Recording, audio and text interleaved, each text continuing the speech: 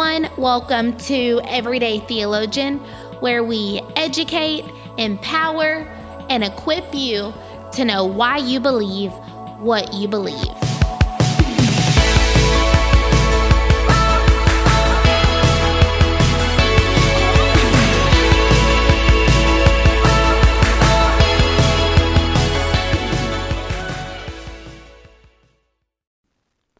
Hey everyone, welcome back to Everyday Theologian. We are glad you're joining us again. I hope that you feel this excitement in your bones as we jump into some fun topics today.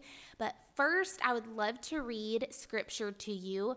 Luke chapter 10, verse 27, Jesus is speaking and he says, "Love the Lord your God with all of your heart, with all of your soul, with all of your strength, and with all of your mind. Love your neighbor as yourself." I don't know about you, but loving God with my mind can sometimes be challenging. It takes work, discipline, patience, study, and studying the revelations that God has given us about himself is a great way to love him with our mind. While we love God with our mind, in return, this will help us love others more. And I don't know about you, but this is great motivation for me to dive into the Bible. Last week, if you were with us, we talked about why theology. This week, we're going to talk about why dogma and doctrine. What is the difference between the two? Maybe you're sitting there thinking, I don't even know what those words mean. We will definitely get into that. Remember, you do not have to have a PhD. You do not have to be a pastor to understand your faith. So put your seatbelt on and enjoy this ride. It's going to be fun. So theology, if you remember, it's the study of God. This involves our thoughts about him, our conversations about him, but not just thoughts and conversations. This also means how we put those to our lives, how we apply those to our lives. So theology is not just something that you think. Theology is something that you do. And our theology stems from dogma and doctrine. So doctrine is the teachings that are taught by a belief system. For instance, Christian doctrine would be the foundation of what is taught within a church body. Doctrine is different than the word dogma. Dogma is a core belief of what Christians believe. So simply put, there are beliefs that Christians must hold to be Christians. There isn't wiggle room in the core Christian beliefs. This would be undeniable certainty of the faith. The death, burial, and resurrection of Jesus would be placed in a dogma circle. So we're going to talk about 3 different circles. And if you had a piece of paper and a pen, maybe you have the opportunity to run and grab a piece of paper and a pen. But if not, visualize this in your mind. A small circle with the word dogma in it. And remember, this is the death, burial, and resurrection of Christ. Salvation, right? This is the way that we become right in a right relationship with God. This is the core belief of Christians. Now, if we were to put a bigger circle outside of that one, you could write the word doctrine in it. And this is where things kind of, start splitting hairs. We have different denominations that believe different doctrines. Discussing different views is a great way to sharpen faith and to spur one another, challenge one another to really understand why you believe what you believe. But regardless of different theological and denominational views, there are core doctrines that most Christians have. So remember, this is the second circle. We're talking about doctrine. These beliefs have been the foundation of the church since the beginning. This would be Acts chapter 2 at Pentecost. These are not, the doctrines that I'm about to share are not new doctrines. They are doctrines that have been part of the church for its entirety, basically. So I'm going to share with you the doctrines of Everyday Theologian. And after we talk about the doctrines, we could draw another circle outside of this, and this would be, our personal convictions, right? This would be maybe with the topic of alcohol. Should we drink alcohol or abstain from alcohol? Or clothing issues. What type of clothing should we wear? Swimsuits, freedom gospel issues. So these would essentially be third level issues. Doctrine would be second level issues. And dogma would be first level issues. Now, sometimes people place certain doctrines into a dogma category. So they would take a second level issue, place it into a first level sphere, and say, in order to be a follower of Christ, you have to adhere to these beliefs. Certain churches do that with their doctrinal statements. However, there are, I personally believe, some doctrines that would be first level issues. So I hope I'm not all over the place with this. I will be putting this an example of the levels on the blog post this week. But first, I want to share with you Everyday Theologian's doctrinal statement. And I'm putting this out there because we don't want to be swayed back and forth with every theological teaching that comes our way. We want to have a foundation of what we believe. So everything that we teach on this platform will stem from these doctrinal issues being our foundation. We may talk about different things, but I'm putting out there and having you understand where we're coming from with our foundational beliefs. So we'll just jump into it. We believe in the inspiration of Scripture. Inspiration would be a first level issue. So we believe that the Bible is the living Word of God. Now, there are other second level issues that stem from inspiration that we do believe. For instance, we believe in the inerrancy, the infallibility, the authority of Scripture. So what all am I saying with that? We are believing that the Bible is the Word of God, inspired by God, that it is inerrant, that it has no error in it, that it is infallible, that it could not have any error in it, and that it is authoritative. So whatever I think, I will put it against the Bible and submit to the Word of God. So I submit my life to what it says. It is the authority over me. There are accounts in the Bible that are not glorifying to God. So let's take the fall of man, for example. We see this recorded in the Bible that Eve sinned against God, right? That is not a glorifying thing to God. Sin is not a glorifying thing to God. However, it is recorded in there for us. So the Bible does not condone everything that it records. There are quotes in the Bible that are not quotes from God. For instance, in Genesis chapter 3, we're talking about the fall of man. There is quotes from Satan. In the book Exploring Christian Theology, which I will also put within the blog post this week, the Bible, this quote is said, and I absolutely love it, that the Bible is not verifying these false statements, it's quoting them accurately. This is why we clarify that Scripture is true in all that it affirms, but it does not affirm everything it accurately reports. So another example of what I'm saying is Genesis chapter 4. We see Cain killing his brother Abel. Now, the Bible accurately reports this story, but the Bible does not condone the actions of murder. So this is why it's so incredibly important to understand context, right? To know that the verse that you are reading is within a chapter, within a book, within the entire 66 books of the Bible, and how does the context play out with the character and nature of God. So the second thing that I would like to add with our doctrinal statement is that we believe in one eternal God who exists in three persons: Father, Son, and Holy Spirit.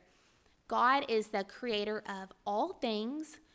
We believe in the full deity and humanity of Jesus, that he was fully God and fully man, born of a virgin while on earth. We believe that the Holy Spirit dwells in the lives of all believers. So within the context of the Trinity, we will not fully understand this theology this side of heaven. And what do I mean by that? Remember that theology is faith seeking understanding. So we have a faith and we are putting our mind to work, right? The verse I read at the beginning in Luke, we're putting our mind to work to love God with it, right? To study, to love God with our mind. So when we talk about the doctrine of the Trinity, how God is one God in three persons, that sounds mind-blowing. We, in a fallen state, living on earth, we don't fully grasp that. Now, maybe you have heard teachings before about how there's this egg and it has the yolk and it has the shell and all of that stuff. And maybe you've heard the analogy of the water. You have liquid water and then you can freeze it and it turns into ice, or you can put it on the stove and then it evaporates. And all of these analogies that humans have tried to use to give examples of the Trinity, which I'm not saying that they're bad analogies. I'm just saying that even with the analogies, we still don't fully grasp the doctrine of the Trinity. But we have the faith to believe in the Trinity. So theology is not trying to understand something to arrive at faith. It's faith and trying to understand the faith that we already have. So with the Trinity, we do at Everyday Theologian believe in one God who exists in three persons. So Jesus is not the Holy Spirit. The Holy Spirit is not the Father. It's one God, but they are three different persons. We believe in the total depravity of humanity. So what do I mean by that? Total depravity basically means that if we were left to our own device, we would choose sin every time. And we can go back how we've been talking about the fall of man in Genesis chapter 3. We have Eve in the Garden of Eden. Everything is perfect.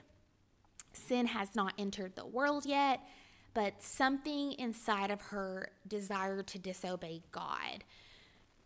Through this sin, through Adam and Eve's sin, we are now born into sin. So we have sin inside of us. A quick example of that would be my 2-year-old. Her name is Sophie. She has a baby brother named Samuel, and I have never taught Sophie to walk up and hit Samuel in the face. She has taken that upon herself, and of course, we do the timeout, all of the things. So I don't want you to get on to me right now about this example, but what I'm getting at is she's 2 years old and she disobeys. She sometimes doesn't listen, and it's not because I've taught her to do that. It's because that is within her. Sin is within her, and it is within every person born on earth. So maybe you've looked around before and thought, wow, things seem kind of bad here.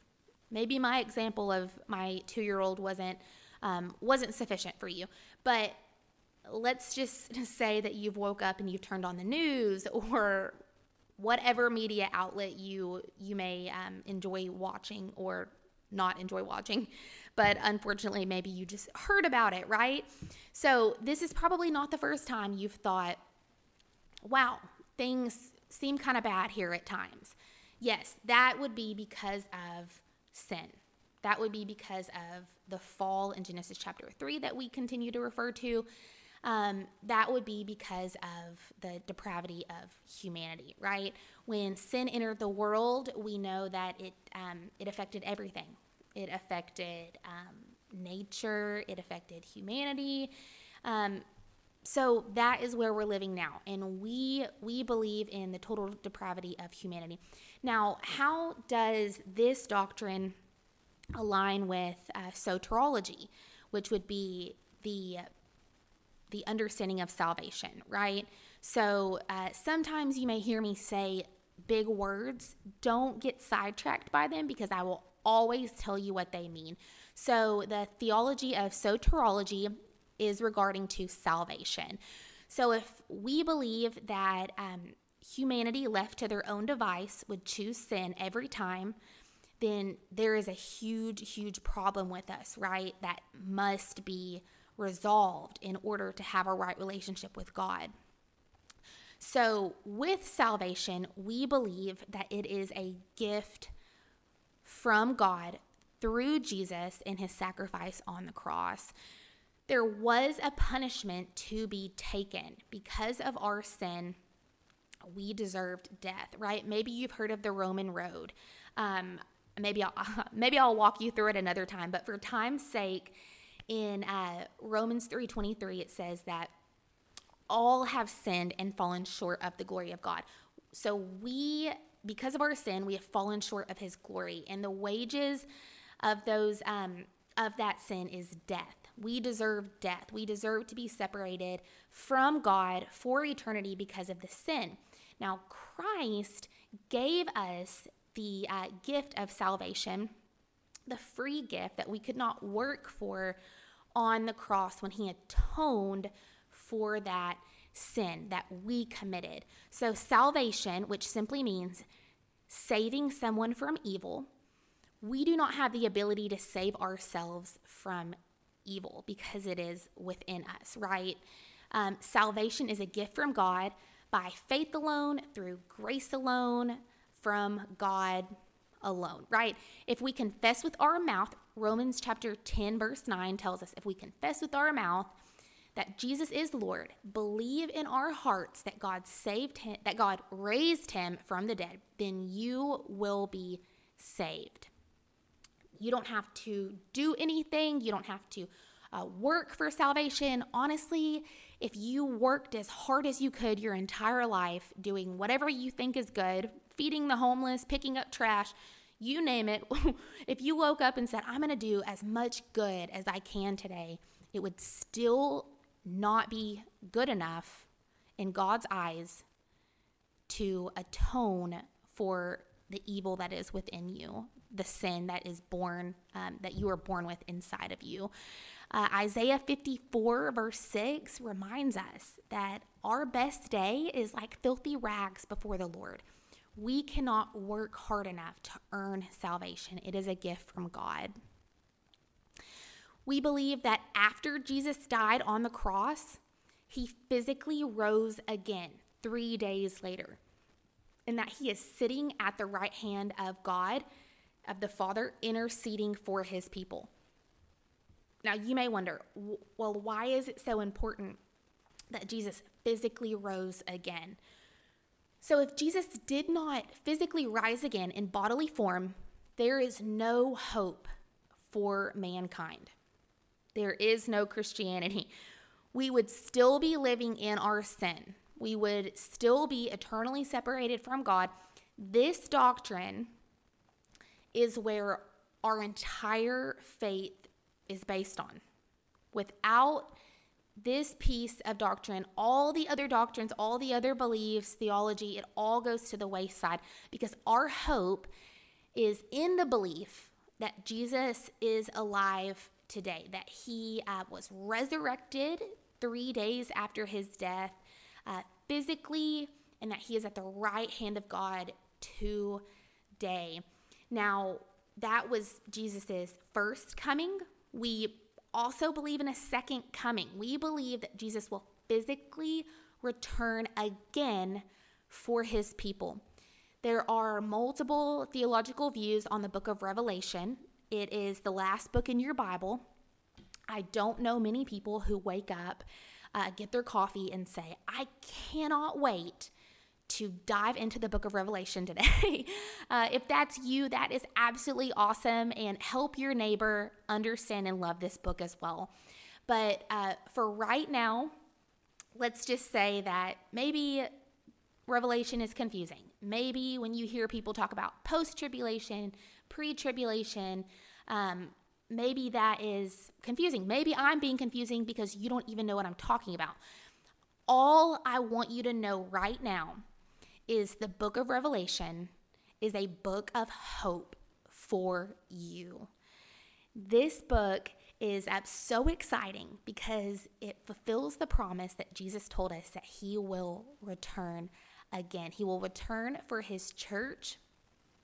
So without discussing everything else that comes with the book, let's just rest right now and let's just be in awe at the fact that one day Jesus will come again. And the sin that we talked about, that the depravity of humanity that is within us from Genesis chapter 3, from the fall, that sin will be no more. It will be no more. Sin started in a garden in Genesis chapter 3, and in Revelation chapter 22, it leaves a garden forever. So remember, friends, that Christian doctrine is relevant, right? Because it's the foundation of our beliefs. So the dogma that we talked about in the first circle that you had in your mind, that is something that unites believers. Most of the doctrine that I said today unites believers. Let's rejoice in that unity. Even with the different denominations, the second level issues, right? And we're going to get into that later. But right now, let's just be encouraged that within denominations, there is a unity with the death, burial, and resurrection. And most of this doctrine that unites Christians as fellow sisters and brothers in Christ. So let's be excited about this. Let's understand our beliefs. These are core beliefs, you guys. Let's understand them because the way that you live your life stems from what you believe about God, from what you believe about these doctrines, how you view marriage, your friendship, immigration, abortion, any topic stems from your core beliefs, right? And how you view God is the most important thing about you. So today, I hope that this was encouraging, and let's continue to study to show ourselves approved, and we will see you next week.